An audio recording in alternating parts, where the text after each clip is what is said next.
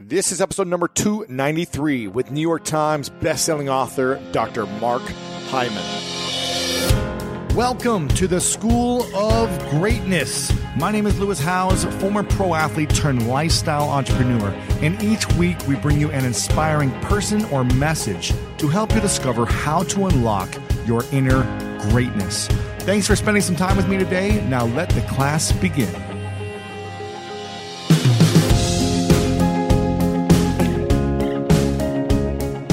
Thomas Jefferson said, "If the body be feeble, the mind will not be strong."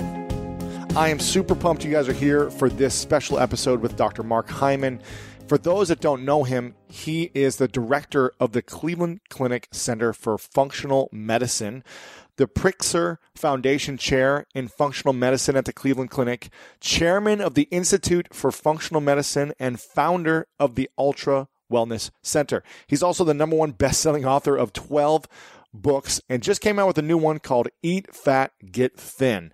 And everything has to do with our health. You know, people would spend millions, billions of dollars. The richest people in the world would spend all of their money to cure their health if they had cancer and they had a few months left to live. Everything evolves around how we feel, our mind, our health, everything inside of us. Everything evolves around our health. And today we've got one of the leading authorities, experts, minds in this space, Dr. Mark Hyman, who is, in my opinion, one of the most credible people to talk about health and food and how food is medicine. And some of the things we're going to be covering are: what is the best first step to heal yourself if you do have a health issue? How we got it backwards on the role of fat in our diets. The key to changing your hormones so that you're not hungry all the time. What the U.S. government just changed in their food recommendations, which is opposite of what they used to say. Why Dr. Mark Hyman says we must stop supporting factory farms, and so much more. He dives into a lot of great statistics, research, data to talk about how to live a healthy, happy life. I'm super excited about this one. Make sure to share this with your friends. Check out the full show notes and the full video interview back at lewishowes.com/293. Share it with your friends all over the place. This is a powerful one that everyone needs to listen to. And without further ado, let's dive into this with the one, the only Dr. Mark Hyman.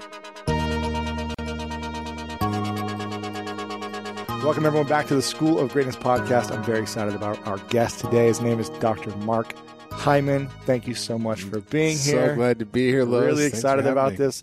Now, you are one of the most influential, authoritative leaders in the doctor space that I've been, heard about. And you've been around for a long time. A number of New York Times bestsellers, a number of number one New York Times bestsellers. What are you on, number 12 now? 12 books, 9 New York Times bestsellers. The cookbooks didn't make it, and the last one, the 12th, is just coming out. So 12 is just coming out, and it's called Eat Fat, Get Thin, Why the Fat We Eat is the Key to Sustained Weight Loss and Vibrant Health. And essentially what you're saying is completely opposite of what we've been all told our whole lives, right?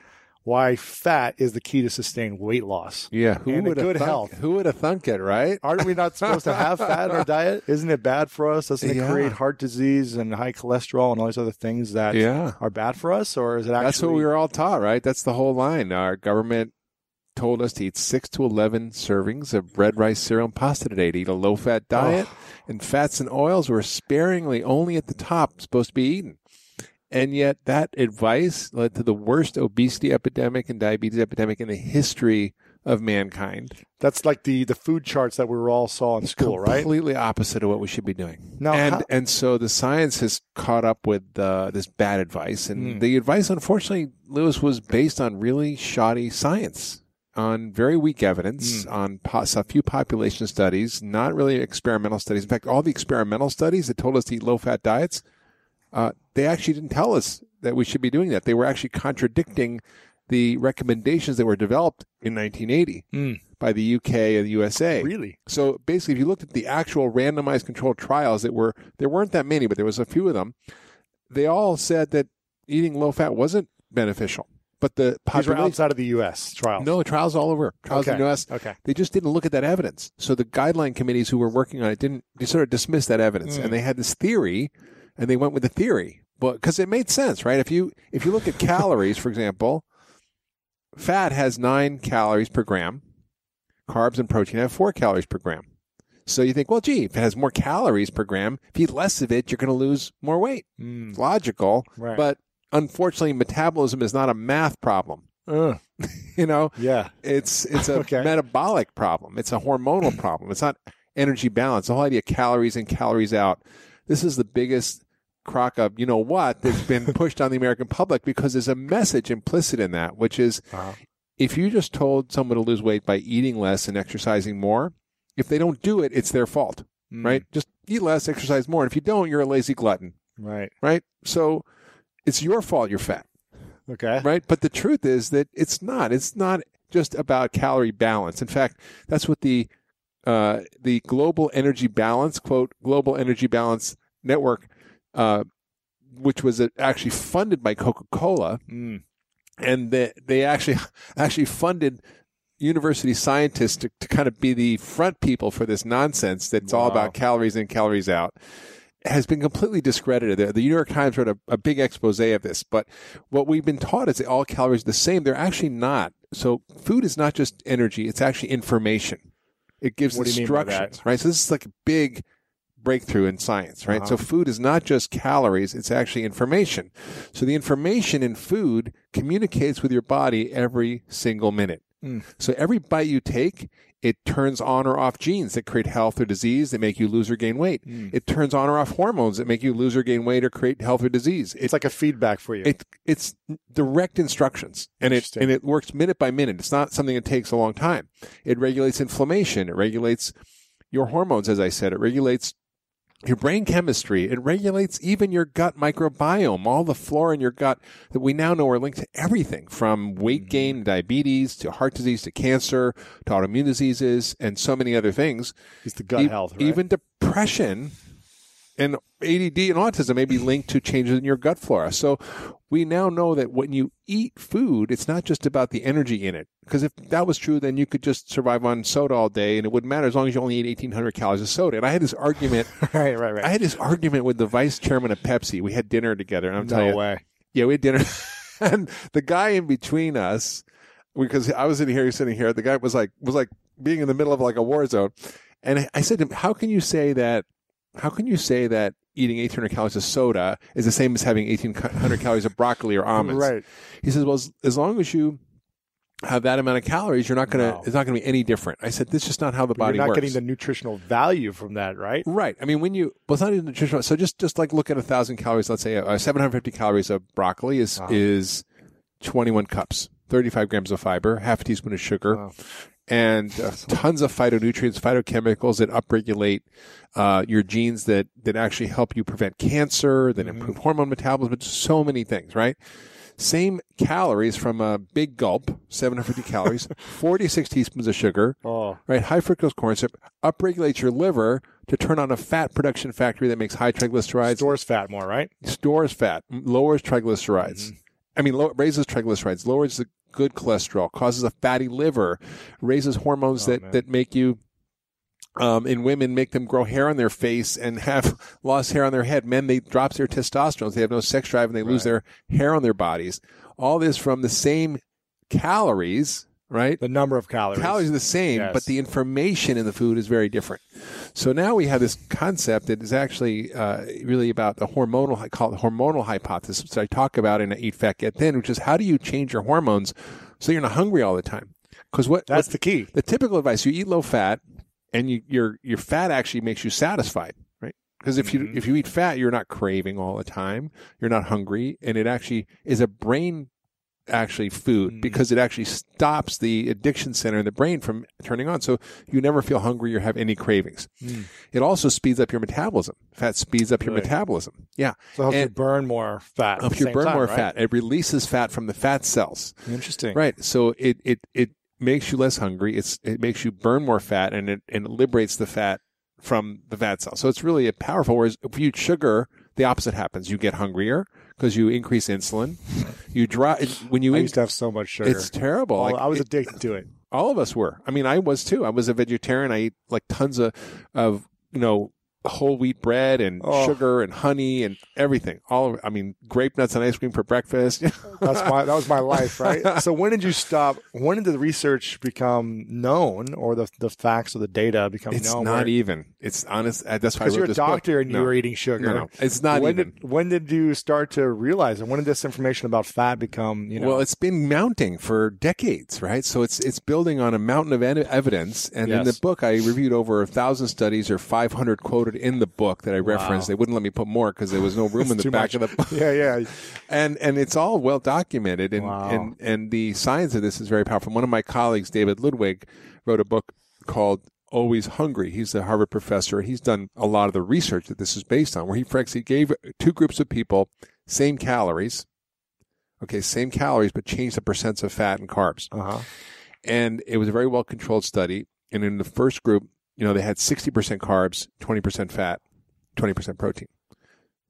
The other group switched it, 60% fat, 20% carbs, 20% protein. So it's the opposite. And the group that had the high-fat diet burned 300 calories more a day by doing nothing else. Really? Just by having more fat? By eating more fat. Their metabolism sped up 300 calories a day. It's like running. Same amount of calories, though. They ate the same amount of calories in. But they burned 300 more. Right, because their metabolism sped up. Interesting. Right. So in other words, it's like running an hour a day without getting off the couch. Interesting. Right? Yeah. That's powerful. Very powerful. Yeah. And I know for me, as I've seen myself and my patients, the transformation's amazing, and their cholesterol gets better. It's totally contradictory. Yeah. Right? Fat is supposed to raise your cholesterol, right? Eating cholesterol is supposed to raise your cholesterol. But for the first time since the dietary guidelines came out in 1980, the U.S. government in 2015 completely reversed their stance on fat. There's no more restriction. Like first week of January 2016. This year. Like a few weeks ago. They just changed this. They changed this completely. The whole guide. Completely. So first time they said, forget about fat. You can eat as much as you want. No limit on fat. This is the government, The government. The Dietary Guidelines Advisory Committee established these recommendations. This is a scientific group that establishes guidelines for the government, helps them shape policy, and then the government makes the policy. They kind of based around this research or this. Yeah, they said, don't worry about fat, don't worry about cholesterol. Eggs are back, right? Eggs are back. Forget about the egg white omelets. Just eat the whole egg. No way. Completely. And they said it made me laugh. They said cholesterol is no longer a nutrient of concern. Quote, nutrient of concern. Like, well, we got it wrong for 35 years. No way. Yeah. So it's like. It's totally different. And they also said that we should, for the first time, they said we should reduce sugar. Now, the policy advisors, who are the scientists, said we should limit sugar-sweetened beverages because they're proven to be linked to obesity and diabetes. But the government, because of the food lobby, changed the wording to say, no, we should be restricting added sugar. So we should eat less added sugars. Now, what's an added sugar? It doesn't say added sugar on the label. Right. So how do you know? Because the food labeling from the FDA is also influenced by the food lobby. Right. So it should say added sugar on the label, not just sugar. Right. So you don't know. Right. Interesting. So it's designed to totally confuse people. But the truth is that this is a huge advance, and now we actually have come to realize that this is not true. So the science around fat and how your body burns fat and what makes you fat is all really clear now. And it's all based on this hormone idea of insulin, which is a fat storage hormone. Yes. So anything you eat that increases insulin, which is sugar, refined flour. I mean, white flour raises your blood sugar more than table sugar. So if you had 2 slices of white bread, it raises your blood sugar more than a tablespoon of table sugar. People think, I'm eating whole wheat bread. It's just as bad. Unless the bread is so dense that you can stand on it without it squishing, then you shouldn't eat it. You shouldn't eat it. No, like the German rye bread. I love bread, though. Yeah, everybody loves challenge. bread. Now, the bread we eat isn't the bread we ate, right? So our ancestors ate very different bread. It's not the hard bread. It was very coarse, and we only had the grain mills that started in the 1800s. Before that, we couldn't eat refined grain, and now even whole wheat is super refined. It's just, And are all grains bad as well, in your opinion? No, I don't think all grains are bad. I joke. I say, in the book, I talk about, an induction plan, like basically a way to get quick start to change you from like just being storing fat to burning fat to eating fat to makes you thin. And that's a 21-day plan. And after that, I talk about how you transition to what I call a pegan diet. Pegan, as opposed to paleo or vegan. It was kind of a joke because one day I was sitting in between. Yeah, I was sitting on a panel with two friends of mine. One was a vegan cardiologist, and the other was like a paleo doctor. Sure. And I was like, well, I don't know. I guess I must be a pegan because I'm in the middle here. Okay. What does a pegan diet look like? So, pegan diet, what's amazing, Lewis, is that the principles of paleo vegan are often very similar. So, both groups believe that we should be eating whole, unprocessed, unrefined foods. Yes. We should get rid of food additives, Foods hormones. From the ground, everything. Yeah. No antibiotics, no hormones, no pesticides, no GMO. We should be having no MSG, no artificial sweeteners, no high fructose corn syrup. Everybody agrees that's true. We also agree that everybody should be eating lots of fruits and vegetables. Yes. Right? A little heavy on the plant foods. Yep. Basic principles. Both agree that we shouldn't have dairy, which is interesting. Yes. Right? We'll talk about that. Paleo, no dairy as well. No right? dairy, right. Yeah. No dairy. No I guess vegan. there's some of them that say like some specific cheeses or something. Yeah, grass-fed butter, there's some things, but the proteins in dairy are very inflammatory, and the dairy, again, we eat isn't the dairy we ate. We've hybridized our cows, it's all fertilized by one bull. It's not organic dairy. And it's not organic, it's not raw, it's not how our ancestors ate it. Right. Yeah. Okay. Even organic cows, they milk them when they're pregnant, and they're just full of hormones. So, and also, it's just not always tolerated well by many people. Right. And then, what else do they both have in common? Everybody agrees that we should be eating foods that are phytonutrient rich, that are nutrient dense, and we should be eating lots of nuts and seeds and lots of good oils like avocados and olive oil. What's phytonutrient? What does that mean? Phytonutrient is a chemical that's in plant foods. Phyto means plant, and it's not a vitamin or mineral. It's not a protein, fat, or carb or fiber. It's something else. So, for example, like broccoli has glucosinolates, which upregulates detoxification. Okay. Catechins are in green tea, which are powerful detoxifiers of metal, powerful antioxidants. Tomatoes have lycopene, which is a powerful cancer preventer for prostate cancer. Okay. Anthocyanidins. You can have black rice, which has anthocyanidins, which are powerful antioxidants that are in black rice. It's emperor's rice. Love that. It's also very low glycemic. Sure. So I think the things that they disagree on are basically beans, grains, and meat. Like where you get your protein from. Everything else is the same. Paleo and vegan is the same except for meat, beans, and protein. I mean, beans, grains, and protein. Beans, grains, and protein. Okay, right. And I mean, meat. Right. And so, what I realize is that I think many people who are sick do better when you take out certain things that can be inflammatory or high glycemic. So if you're, for example, carbohydrate intolerant and you're diabetic, which affects a lot of people. I talk about how do you find out if you're carbohydrate intolerant in the book, which is there's a questionnaire you can tell if you actually know if you're someone who's carbohydrate intolerant, like someone who's gluten intolerant. That means if they eat a lot of starch, if they have like 2 cups of rice, even if it's brown rice or 2 cups of beans, it can adversely affect their sugar. So I talk about like having less, like having smaller portions of beans and grains. Sure. And non-gluten grains in particular, because gluten can be very inflammatory for many people. I think for some people who don't react to it, it can be fine, but not in large amounts. And then I think, meat is the big issue, right? So meat is the big issue. So should we be eating meat? We were just had dinner the other night. Right. We both had meat, right? We had fish. We had fish. We had black cod. Yes. Which was awesome. I had a mahi. You had a black cod. Is that what it was? Oh, you had I had the black cod. Yeah. I had the black cod.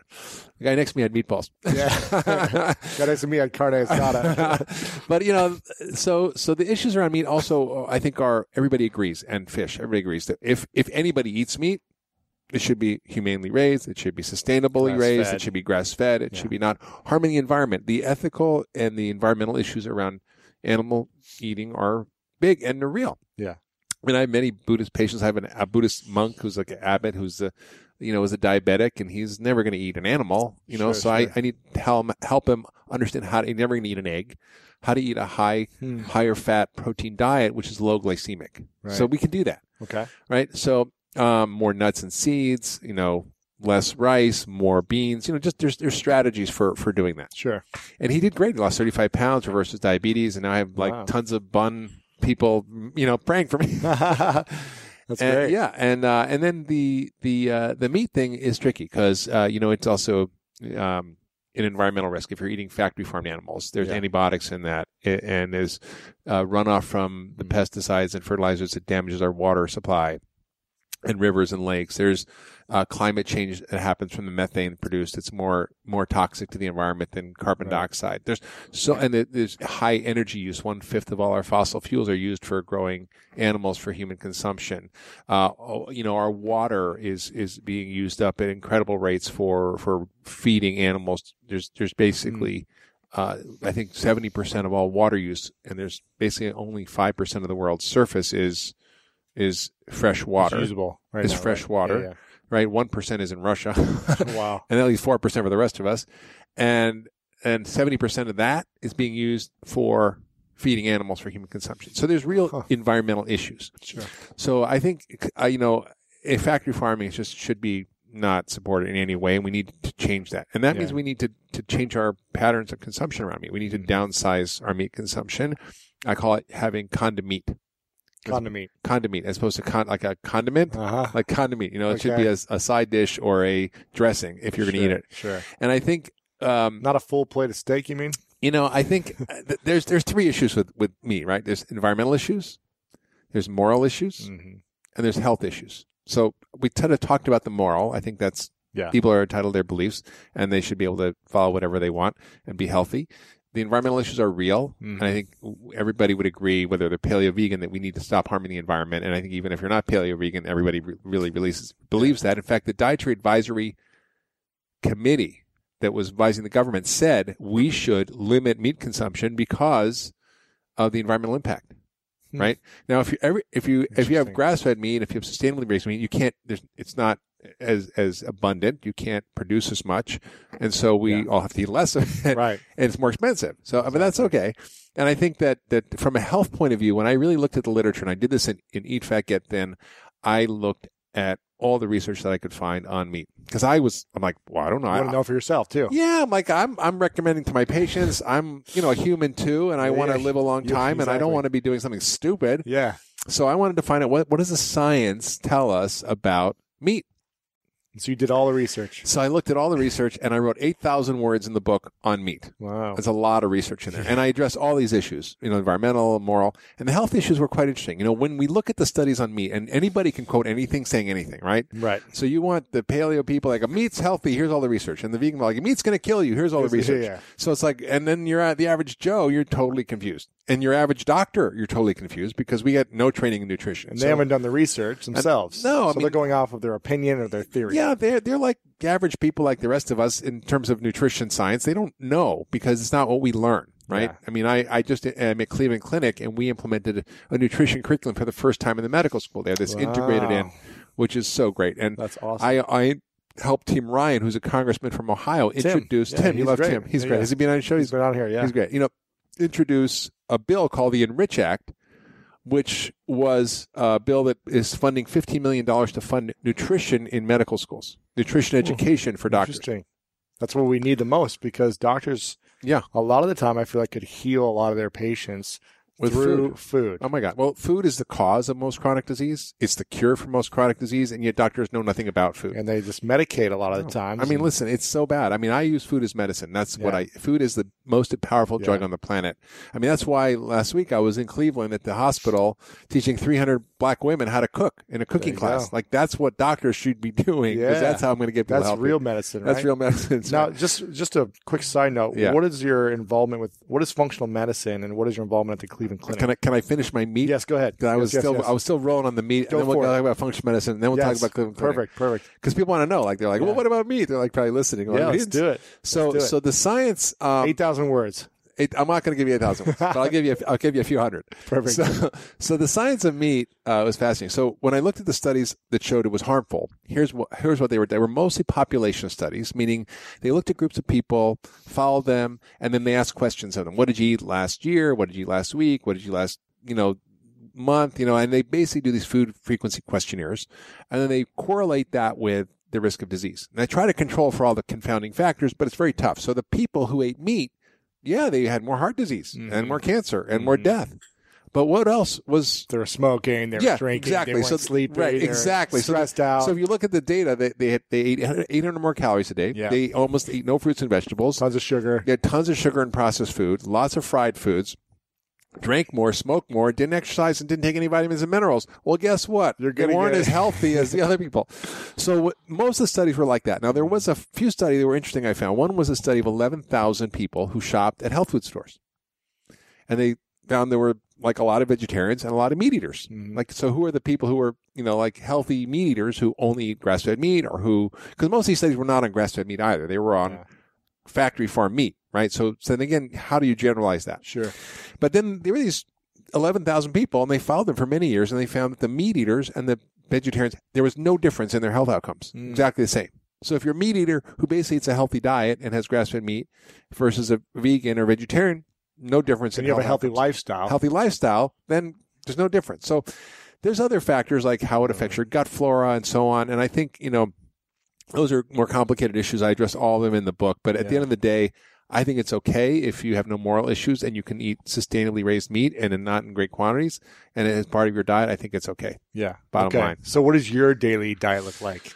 Oh gosh. The doctor himself. So today I had I had a protein shake because I went to this friend of mine's company called Essential Foods, Living Foods, and he had this. It was like a hemp, coconut, chia, moringa, like coconut cream, like protein powder with lots of and I had a couple of that with a spoon of coconut butter for fat and almond butter for fat, and blended that up. That was my breakfast, and then lunch was and a big salad with lots of avocado, olive oil, and some wild salmon, which has fat. So that was, and dinner I haven't had yet. So cool. Awesome. And dinner I'll usually have, a small piece of protein, and like I'll put 75% of my vegetable plate is vegetables. Really? So if I go out to eat, I'll order like 3 sides of vegetables, right? And if you look at your plate, by volume, 70 or 80% of your diet should be plant foods and non-starchy veggies, right? Not potatoes and and by calories, it should be like 50 to 60% fat. But fat doesn't take up a lot of space, so you can get a lot of calories in a little space and still eat, like, you put a lot of olive oil in your thing or eat coconut butter. So you don't have to worry about it. You just have to eat. And, the trick is I don't worry about how much I eat. I just worry about what I eat. And I make sure I have stuff. Like, I know that I'm going to be, like, here, and I know how long it's going to be. So I always bring stuff in my pocket. Almond butter. Oh, so I just have a pocket. I know I'm never going to be in a food emergency, so I'm not going to have to eat something crappy. And I think, I eat very little grains, very little beans. I do eat them. Yeah. I eat mostly vegetables and some low glycemic fruit, and I eat lots of nuts and seeds, and I eat, good quality fish and animal protein. What's low glycemic fruit? What does that include? So I'm not eating like tons of pineapple and grapes and, like those are sugary things. Gotcha. And I eat like berries and I eat, mostly berries, and then like I'll eat like an apples or pears sometimes, or kiwis or grapefruit or mangoes or papaya, things like that. Nice. Okay. So let's go back to functional medicine. Yeah. What does that actually mean?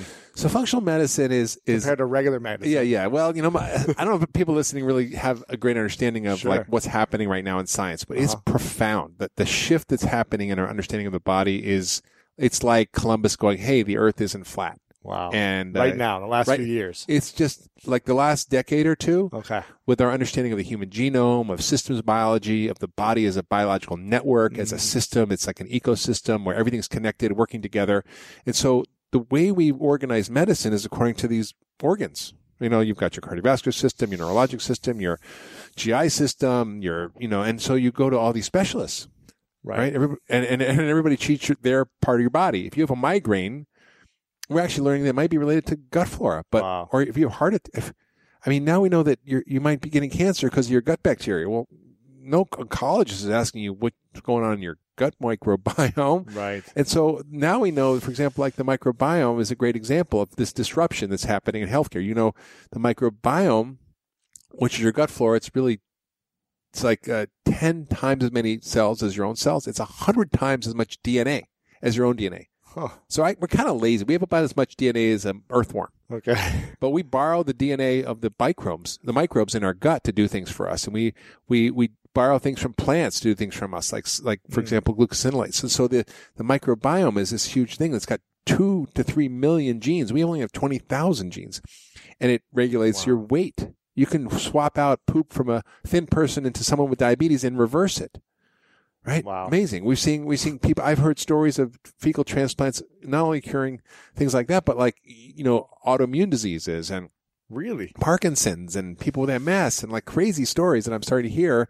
And there's research now going on aggressively in looking at fecal transplants for all sorts of diseases. It's transferring poop from one person to another. Yes. What is that? How do you do that? Well, what's that process? Well, they collect the poop. There's actually I've never heard of this. Yeah, you've never heard of this? Never heard of this. Oh my God, this is huge. So the what is it called? Fecal transplant. Okay. FMT, fecal microbial transplant. The way it came about was some doctor had a bright idea that there was this condition called C. diff, which is an infection of the intestines that happens after antibiotics, is life-threatening. And there's a huge amount of people are now resistant to antibiotics because of all the antibiotics in our feed and in the animal production. So the drugs don't work. People die. Wow. And somebody thought, well, gee, if I put the poop from a healthy person into a sick person, let's see what happens. And the doctor did it, and the person was cured like that. Shut up. 98% effective. 98% effective. So how do you do this? I don't understand this process. You want to get into it? Give me the we can do the visuals. Yes. So basically, they take a fecal transplant specimen, like a donor specimen from a healthy person, and they screen them for all sorts of diseases, and then they spin it up with some saline, and then they inject it in with a catheter or a colonoscope. And then they actually also it just heals inside, or what's it do when it's? Well, it goes in. It's like massive probiotics, right? Oh, interesting. Right? Yeah. And so it's like an infusion of probiotics. And also there are actually pills now. They actually are making special encapsulated poop pills. And it's not, this is published in the New England Journal of Medicine. I'm not talking about like stuff that's wacky. I'm talking about serious medicine that people are doing. But it's not just for that. Now they're looking at it for all sorts of things. So people are cured right after one infusion. Yeah. It's amazing. So functional medicine is really understanding the body as a system and network, and understanding that the focus should not be on treating disease, but on creating health. So it's the science of creating health. It's the ultimate biohacking tool, and it's interpreting all the data and the stories from your body that it tells through testing we do. For example, you don't have to do testing, but you can look into the body and look at your immune function and allergies and your gut flora and toxins and nutritional status. It's like doing a soil sample. So I'm like a soil farmer, organic soil farmer, rather than an industrial agriculturist. I don't put all these chemicals on my plants to make them better, like herbicides and pesticides. I create a healthy soil, and then disease doesn't occur, right?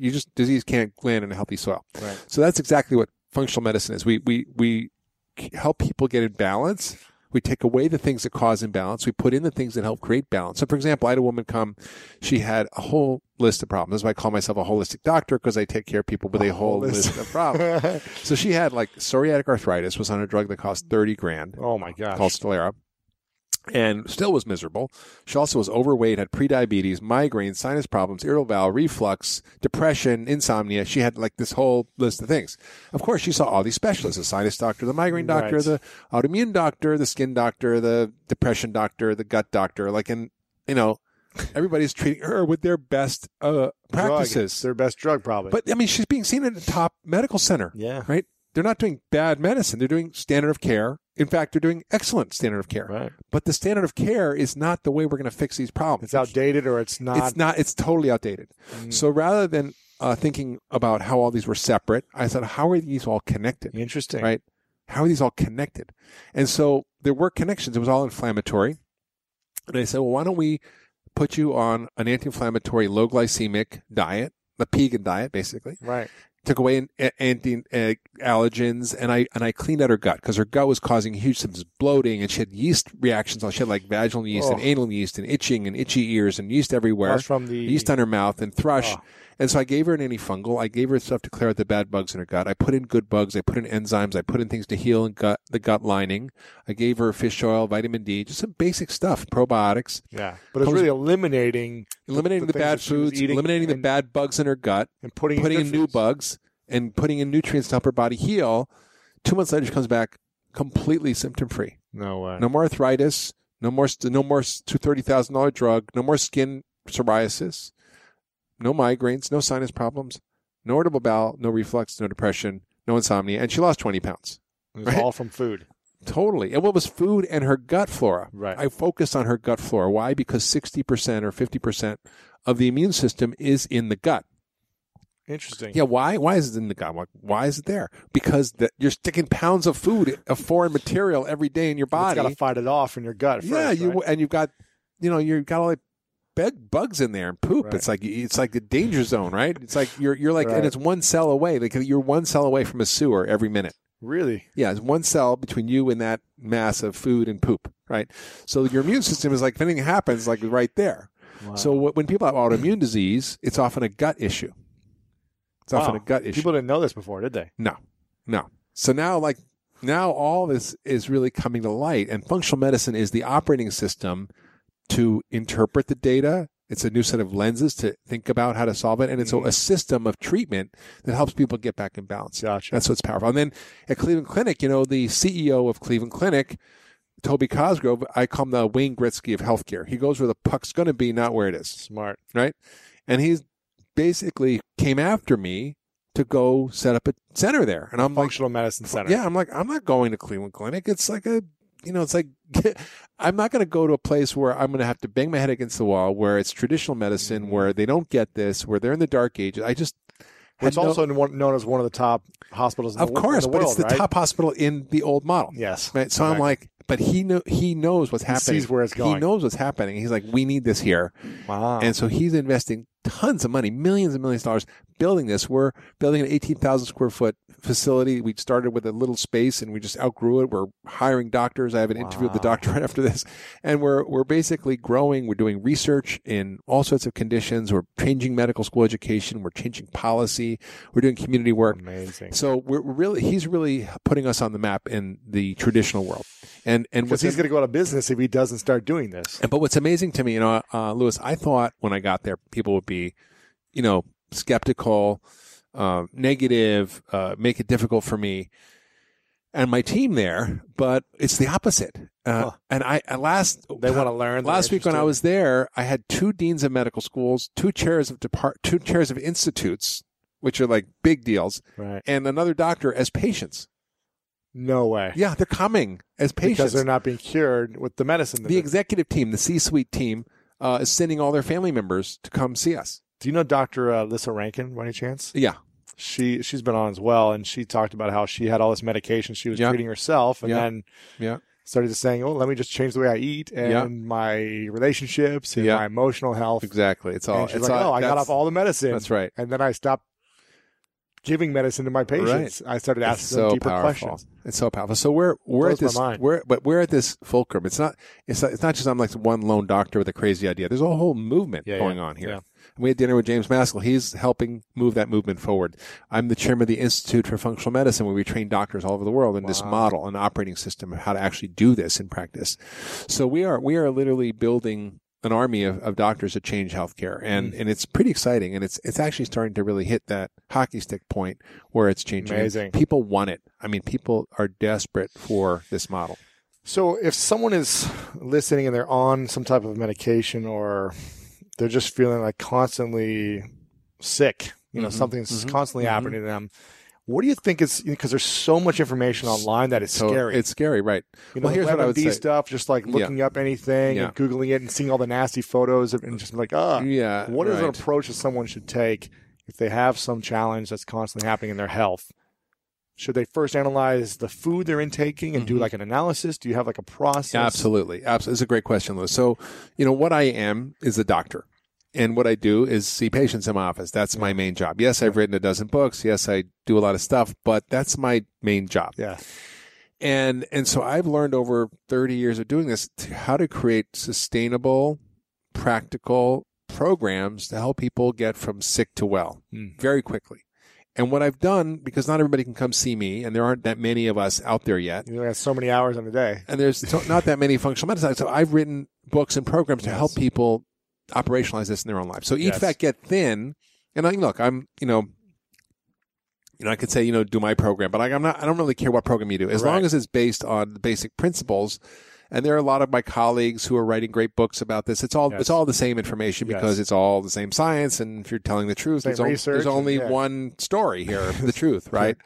And so this Eat Fat Get Thin is a great program that I put together to make people have no friction. It's easy. It's very straightforward. It's 21 days, 21 days, practical, goof proof, and it tells you what to eat. And when you get to the end of that, you'll see how you feel because most people in 21 days will change their habits, but they'll also allow their body to reset. It's like putting your body back to its original factory settings, right? And then if something's left over, then gee, maybe I need to go deeper.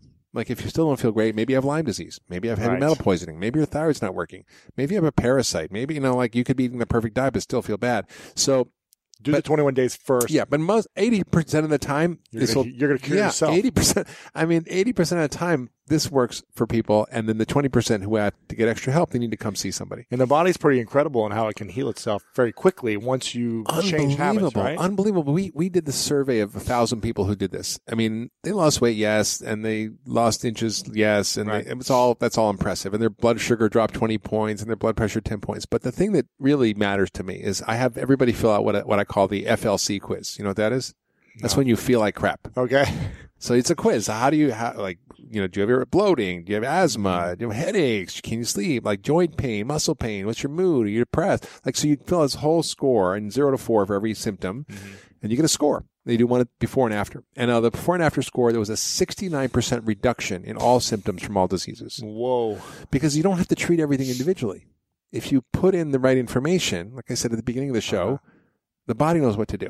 Wow. Right? So the information in food is so powerful that if you figure out what to eat, you don't have to worry about how much. You don't have to count fat, grams, carbs, calories, nothing. I don't do that. I don't have time for that. Right. And I don't want to be on an app all day figuring it out. I just want to know how to get my body to naturally do what it's supposed to do. Sure. Right? If you're off by 100 calories a day, you're going to gain like 50 pounds in 30 years.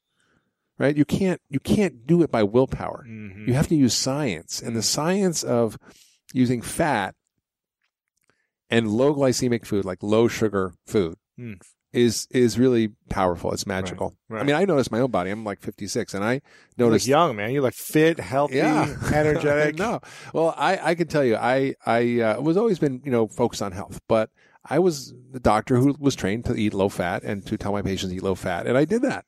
And I also ate a lot of things that I thought were healthy, like pasta was a health food. Oh my gosh. Pasta was a health food. I used to eat so much pasta. Yeah, health food, right? Low fat, health food all the time. Yeah, exactly. And so I basically changed that, and I started, eating a lot less starch, a lot less sugar, a lot more fat, and I noticed my body, like without any exercise, I'm like so lean, so fit. Yeah. I'm like, wow, I got a 6-pack and I didn't even work out. It's like, and it's just stunning what happens when you do, and my brain is clear, I have more energy, my mood's better. Yeah. I mean, I know I saw you're drinking a bulletproof coffee, that it works. Yeah. It's amazing. I mean, I started testing some different things at the beginning of this year in January. And the first week I did no sugar. The second week, no sugar, no gluten. Yeah. Third week, no sugar, no gluten, no dairy. Fourth week, no sugar, no gluten, no dairy, no meat. That was last week. And I was just to see what happened with pulling my body. A Band-Aid off slowly. Yeah. I should have just done it all. It's better to do it the other way. The way I do it with my patients, you do a detox. Basically, you get off everything at once. You feel bad for a couple of days, and then you see how you feel. You feel amazing, yeah. Because one of the rules of... I should have talked to you before this about what I was thinking. And then you can add things back one at a time and see what bothers you. Interesting. So, because the rule in functional medicine is if you're standing on a tack, it takes a lot of aspirin to make it feel better, right? So if something's bothering you, you have to get rid of the cause. But if you're standing on 2 tacks, taking one out doesn't make you 50% better. Very interesting. So if you're allergic to dairy and gluten, but you just take out gluten, you're not going to feel better. Right. Right. So I did it the whole wrong way. Yeah. Oh, well. It was an experiment. But the thing what I was going to mention was I started doing bulletproof in the morning. Yeah. And fasting until 1:30. Yeah. And not eating after 9:30 or whatever it is at night. And I realized that I wasn't hungry in the mornings when I would do the coffee. And I would only have like half a cup only. Yeah. And I would be fine until 1:30, 2 o'clock. MCT oil puts you in ketosis, which is medium chain triglycerides. It's a super fuel. Comes from coconut, which is in the coffee. It's what I recommend as part of my Eat Fat, Get Thin program. Speeds up your metabolism. Even you're burning fat. Yeah. It actually makes your metabolism work faster and burn more calories. Wow. And it also affects your brain. So your brain is more alert, and focused, and clear. So I wrote most of Eat Fat, Get Thin on MC2L and coffee in the morning. I love it. And why did you get? I want to ask you a few more questions. Why did you get into medicine in the first place? What inspired you? 30 That's a great question. Plus years ago, or whenever this was. Yeah. So, I actually majored in Buddhism at Cornell. Wow. So I did not even think remotely about medicine or science. In fact, I only took science classes because they were required for my degree at Cornell, but I didn't even do that well in them. I got a C in biology and I think a C in chemistry. I think I might have got a C plus in biology. But it was like the pre-med courses that everybody jumps off the bridge for. Sure. And I didn't take it that seriously. So then I got my degree in Buddhism. But when I studied Buddhism, I found that it was actually a healing system. It was a therapeutic system for the mind. And in fact, it was a way of looking at our perceptions, our beliefs, our attitudes, our thinking in such a way that freed us from suffering. Right. And it was powerful. And it also had a tradition of healing. All the doctors in the Buddhist tradition were monks. So I was like, oh, this is cool. And then I kind of, got this idea in my head. I was a young idealistic kid, and I had this concept of a bodhisattva, which is this being who kind of betters themselves, but rather than, going to be living in a cave and being by themselves and having a happy life, they come back in the service of others, to help others, also to reach enlightenment. Right. Okay. So I kind of always had that in my head, and I always felt better when I was of service. Sure. So when most people feel better when they're in service. Yeah. Right? It's interesting, Lewis, when we look at the science of this, altruism stimulates the same area in the brain as cocaine or sugar or heroin. Crazy. Right? So I get high from helping people. I think Stephen Kotler talks about that in his book, About Flow. It's so true. When people get into flow, and when they're in service, you become in flow, and that triggers the same type of chemicals, right? Absolutely. You get out of your head. Like I went to Haiti after the earthquake and was, up to my elbows in pus and amputations and blood and disaster. And just, it was like the worst scene you could imagine. But like, I didn't think of myself for 1 second. Right. Just in service. I was just in service, and I felt good. Like I felt, and I'm like, just grateful and happy. Not happy like because I was there. It was a miserable place that was happening with the earthquake, but I actually had this sense of inner peace and inner happiness and like your life gratitude and service. And, I think that's really, in the way it's a little selfish. Sure. No, giving is like the most selfish gift you can receive. It's like the best gift you can give. Yeah. So that's sort of how I got, and then I realized, maybe I should practice medicine because it's about healing. And and I sort of said, well, I'll try it. And I was a yoga teacher before I was a doctor. Wow. And back before yoga was cool. Yeah, that was like in 1979. Wow. Took my first yoga class, and amazing. I just went to yoga before I came here, so it's been going on a long time. Holy cow, that's awesome. Yeah. Cool. Well, couple final questions, and I want to make sure everyone gets this book, Eat Fat, Get Thin, why the fat we eat is the key to sustained weight loss and vibrant health. Essentially, what everything we've said growing up is the opposite of what we were told. Sorry, guys, we kind of blew it. But Eat Fat, Get Thin, 21-day process for discovering, and healing yourself, essentially. Yeah. I mean, it's not just for weight loss. It's actually for anybody who wants to reset their system. Interesting. And gain back control of their body. And so you actually naturally want the things that make you feel good, that you don't crave the bad things, that it's not difficult. I mean, you can't use willpower. It doesn't work. You have to use science, right? And it's so great. I like it. I got 3 questions for you. One is, if you had an unlimited amount of money that you could spend on one thing to cure one thing in the world, what would that be? One disease or one thing in the world that you think needs curing, or solving one issue? Oof, gosh, I mean, so many things flooded into me when you said that. I mean, I think the thing that I think is driving so many of our economic and social ills is our food system. And if I had a magic wand, I would put in I'm working actually on a petition right now. I've got 150,000 people on our Fat Summit, which is an online summit and we're going to interview over 30 experts on fat. And it's available. Anybody can go to fatsummit.com and get to see this. Yeah. And to kind of list what are the policies that would really radically change things, not just in America, but around the world if we became the beacon for this. And I met with the Surgeon General a couple of days ago, and he asked me to come to Washington to help change and shape this policy. So the things that matter are, ending ending agricultural subsidies for commodity products like corn, soy, and wheat that go into all our processed industrial food. Subsidizing fruits and vegetables and things that actually promote health. Yeah. Ending food marketing to kids. Right? We market junk food to kids. I think we're one of only 50 countries that we are one of the only countries that doesn't do this. 50 countries control food marketing to kids. Really? Regulated. Yeah. Us and Syria, are the only ones, I think. Oh my gosh. I would end all use of antibiotics in animal feed except in animal husbandry, except for treatment of disease. Full stop. I would have clear food labeling so that people know what they're eating. Is it good for you? Green. Is it maybe a little tricky? Well, eat with caution. Yellow. Is it bad for you? It might kill you. Red. Like stop. Simple. Like when you have cigarettes now, there's this will cause cancer. This will kill you. And this is controversial, but I would put a tax on junk food and soda, which has been proven to work and reduce consumption. This was just done in Mexico. It was super effective. Done in Berkeley, first place in America. Very effective. Interesting. It's like cigarettes. Yeah. Tax cigarettes. If a Coke was actually $10, I would actually make things cost what they really cost. The only reason a McDonald's meal is so cheap is because the government pays for it and subsidizes it. Really? I met with the vice chair of Pepsi. He said, "Why are you using high fructose corn syrup in your soda?" He says, "Because, Mark, the government makes it so cheap for us by subsidizing agriculture and the growing of corn that's turned into high fructose corn syrup. That's why we're using it. It's good business. I wouldn't use it if the government didn't make it so cheap." So I would end subsidies. Oh my gosh. I would end any food that wasn't promoting health in any federally funded program. Food stamps. You can buy $4 billion now of food stamps are spent on soda for the poor. $4 billion. Oh. It's the biggest single amount of item that's bought. Yeah, soda. Yeah. You can buy a 2-liter bottle of soda, but you can't buy a rotisserie chicken. You can't buy with food stamps online because of some stupid regulation. We're trying to change that. Wow. So I would implement a whole series of policies like this. I would also make sure that we really promote science and nutrition in school, so kids know very early on what's going on. There should be no food that doesn't promote health in schools. We know that there's clear evidence that kids who are fed poor foods, and I'm not talking about like school lunches that are quote healthy, right? I mean, pizza is considered a vegetable. Pizza, right? Pizza is a vegetable. According to Congress, pizza is a vegetable. Oh my gosh, that's all I ate every day. Yeah.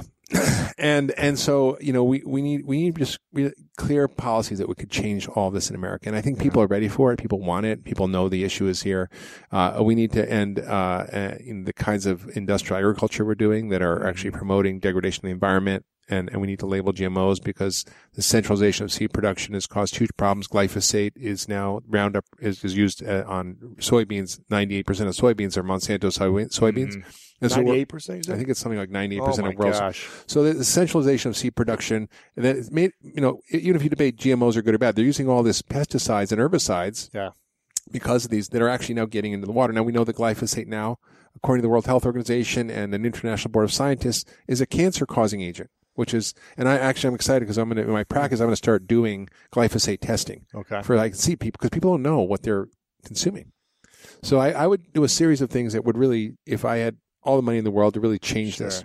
Wow. Michael Bloomberg, he sort of tried to do this. He had all the money in the world, and he made huge policy changes in New York. He got rid of trans fats.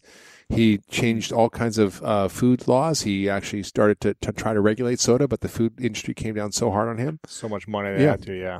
Wow. Amazing.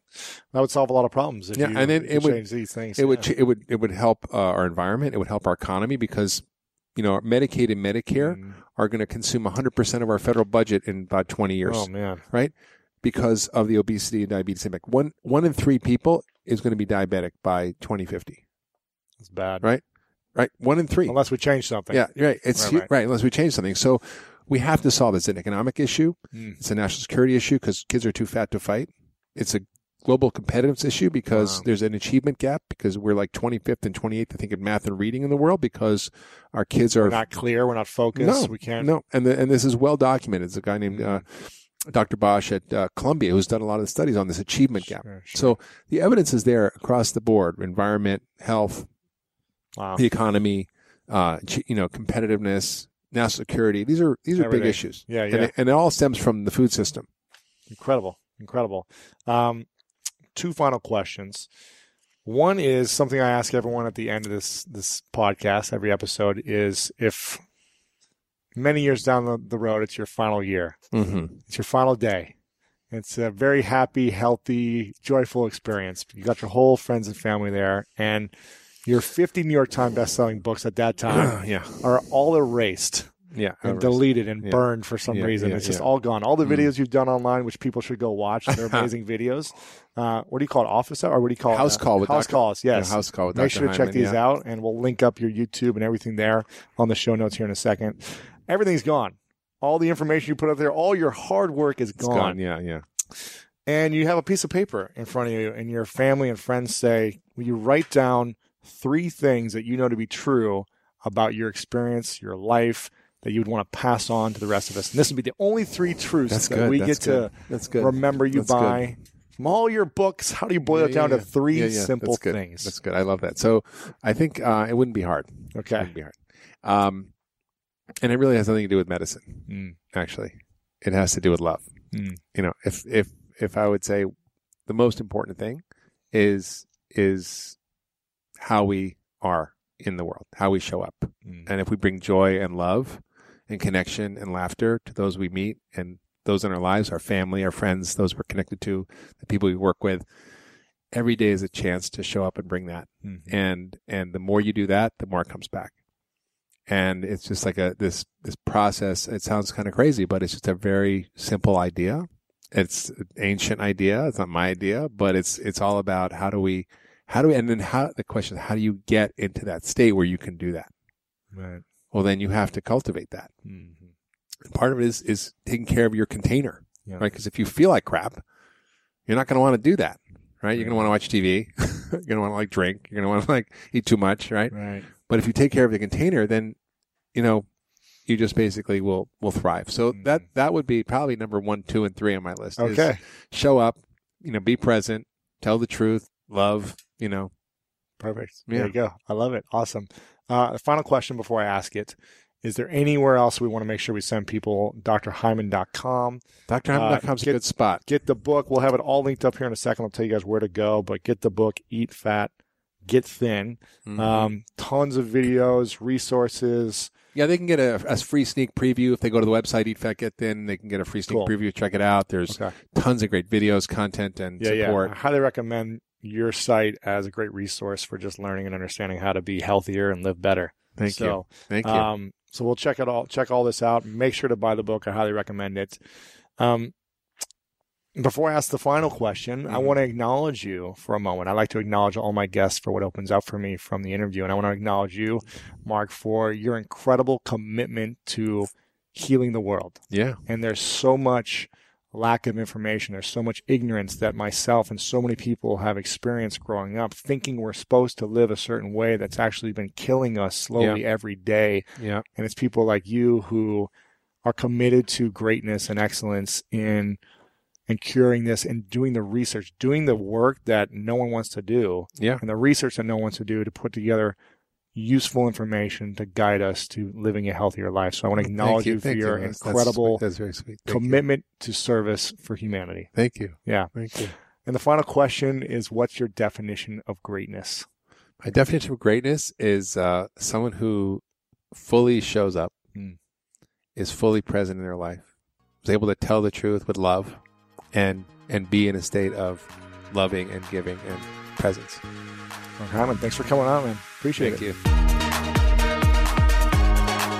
There you have it, greats. I hope you enjoyed this episode. And for me, I got a lot out of it. Again, there's always experts and different opinions on health and fitness and all these different things that we talk about.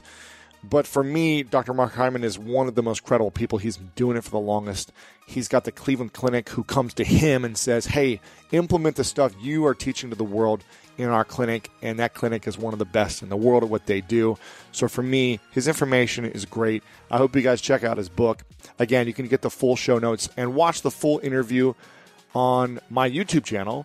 But the link is back at lewishowes.com/293. And if you haven't yet subscribed to me on YouTube, make sure to do that. We are posting videos 2-3 times a week now. Lots of great video interviews, motivational videos, inspirational videos, and things like that. So make sure to go to YouTube/Lewis Howes. click the subscribe button. Share some of the videos with your friends there as well.